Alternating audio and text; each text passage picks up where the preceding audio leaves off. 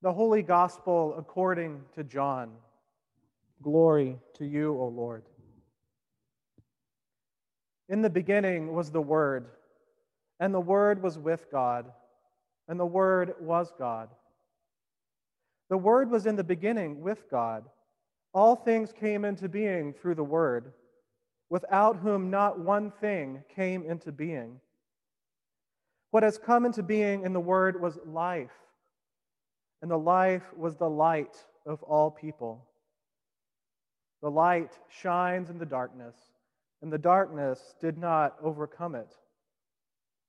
There was a man sent from God whose name was John. He came as a witness to testify to the light, so that all might believe through him. He himself was not the light, but he came to testify to the light. The true light, which enlightens everyone, was coming into the world. The light was in the world, and the world came into being through him, yet the world did not know him. He came to what was his own, and his own people did not accept him. But to all who received him, to all who believed in his name, he gave power to become children of God, who were born not of the blood, or of the will of the flesh, or of the will of man, but of God. And the Word became flesh and lived among us. And we have seen his glory, the glory as of a Father's only Son, full of grace and truth. John testified to him and cried out, "This was the one of whom I said, 'The one who comes after me ranks ahead of me, because he was before me.' From his fullness we have all received grace upon grace. The law indeed was given through Moses. Grace and truth come through Jesus Christ. No one has ever seen God. It is God, the only Son, who is close to the Father's heart, who has made God known." The Gospel of the Lord. Praise to you, O Christ.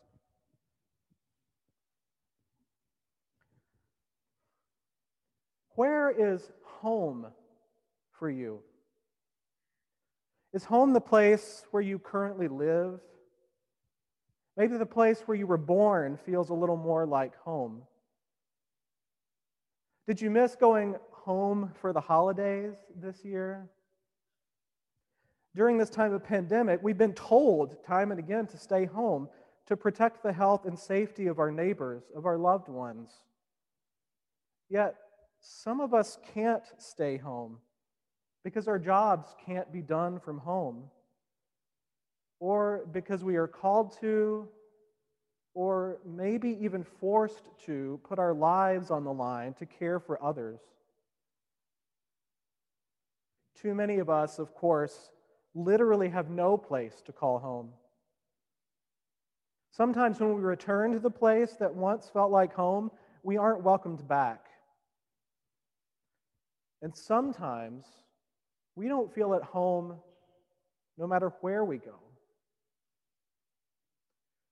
After a family emergency in 2017, I found myself going back home to West Tennessee a lot more often to care for my dad's affairs while he was recovering from a motorcycle accident. I've been away from Jackson, Tennessee for 20 years, so it isn't surprising that when I go back to the town where I grew up, it doesn't feel like home. During those times, I would go back to my dad's house, but my dad wasn't there. He was in the hospital. His girlfriend and some of her family were there, but I didn't really know them very well. And the house where he lived, well, it wasn't the house that I knew growing up. That house was destroyed in a tornado in 1999 and was rebuilt. But there are moments. There are moments when I would get up early and sit out on the front porch sipping coffee, and I would remember I would remember that my grandparents spent countless hours on that porch, the porch of the old house, sipping coffee and waving at everyone who walked by or drove by. I would remember running around the back of the yard with my cousins and accidentally catching a nail on the side of the house with the palm of my hand. That was the thing that hurt the most when I was a child. I would remember the sound of the old gravel driveway when one of my 7 aunts or uncles pulled in for a visit. In those moments, I remembered the sense of welcome and embrace that I experienced, however long ago and far away those memories seem to be. And I suppose in those moments, I got even just a little sense of what it feels like to be at home. Though, according to the liturgical calendar, this is the second Sunday of Christmas, we might well call it Homecoming Sunday. But like our various relationships to the idea of home, it's a complicated sort of homecoming, yet one that holds great hope for us all. We hear once again this evening the great hymn of the Incarnation, of God becoming flesh, from the first chapter of John's Gospel, the same gospel we hear on Christmas Day. Now, for me, this is the Christmas story, the Christmas song. But it's not the angels and shepherds away in a manger, no crib for his bed Christmas story. Or is it? John sings of the Word made flesh, of God born into this world, into the manger of our hearts and our bodies. Acclaimed by angels, made known first to shepherds, this birth is the birth of true life for all people and all creation. God desires to make a home not just in Mary's womb, not just in our hearts, but in our very bodies. God desires to make a home not just in your body or in mine, but also in this earth, in our neighborhoods, and in everything that has breath.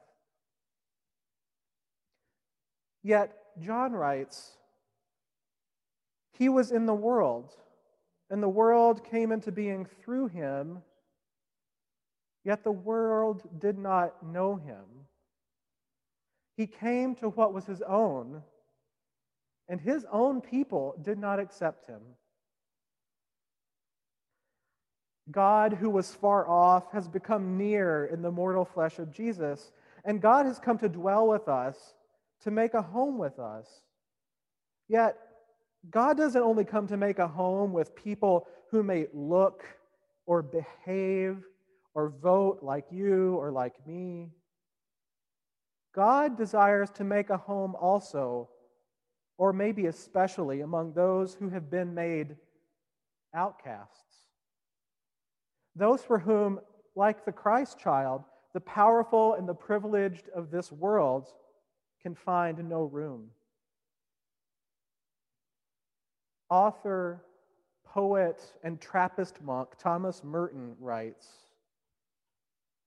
"Into this world, this demented inn, in which there is absolutely no room for him at all, Christ comes uninvited. But because he cannot be at home in it, because he is out of place in it, and yet he must be in it, his place is with the others, for whom there is no room. His place is with those who do not belong, who are rejected by power because they are regarded as weak, those who are discredited, who are denied status of persons, who are tortured, bombed, and exterminated, with those for whom there is no room. Christ is present in this world." I think back to those times in Tennessee when I was at home, yet not. I think of those times when I have felt like I wasn't at home anywhere. I think of all the places in the world where it seems like we have not received, not accepted, not made a home for the gift of God made flesh. I think of how we're only 9 days into our celebration of Christmas, and we've already started to reject and push away the very beloved of God, among whom Christ has come to dwell. We celebrate Christmas, yet our actions and our choices too often say, well, God couldn't possibly have come to dwell in this person. God couldn't possibly have come to dwell in that place. He came to his own, and his own people did not accept him. I find myself wondering, even during the celebration of Christmas, can there really be redemption and restoration for this weary world? Yet, we do take heart this Christmas because the weary world does rejoice. The prophet Jeremiah sings of this great Christmas homecoming. See, I am going to bring them from the land of the north and gather them from the farthest parts of the earth, among them the blind and the lame, those with child and those in labor, together a great company. They shall return here. The Word is made flesh. All earth rejoices. Heaven and nature sing. God has come to dwell with us, to make us people of God, to make all things new. Will we receive him as he comes to dwell in us? As he comes to make his home in and with us, in all humanity, in all the earth?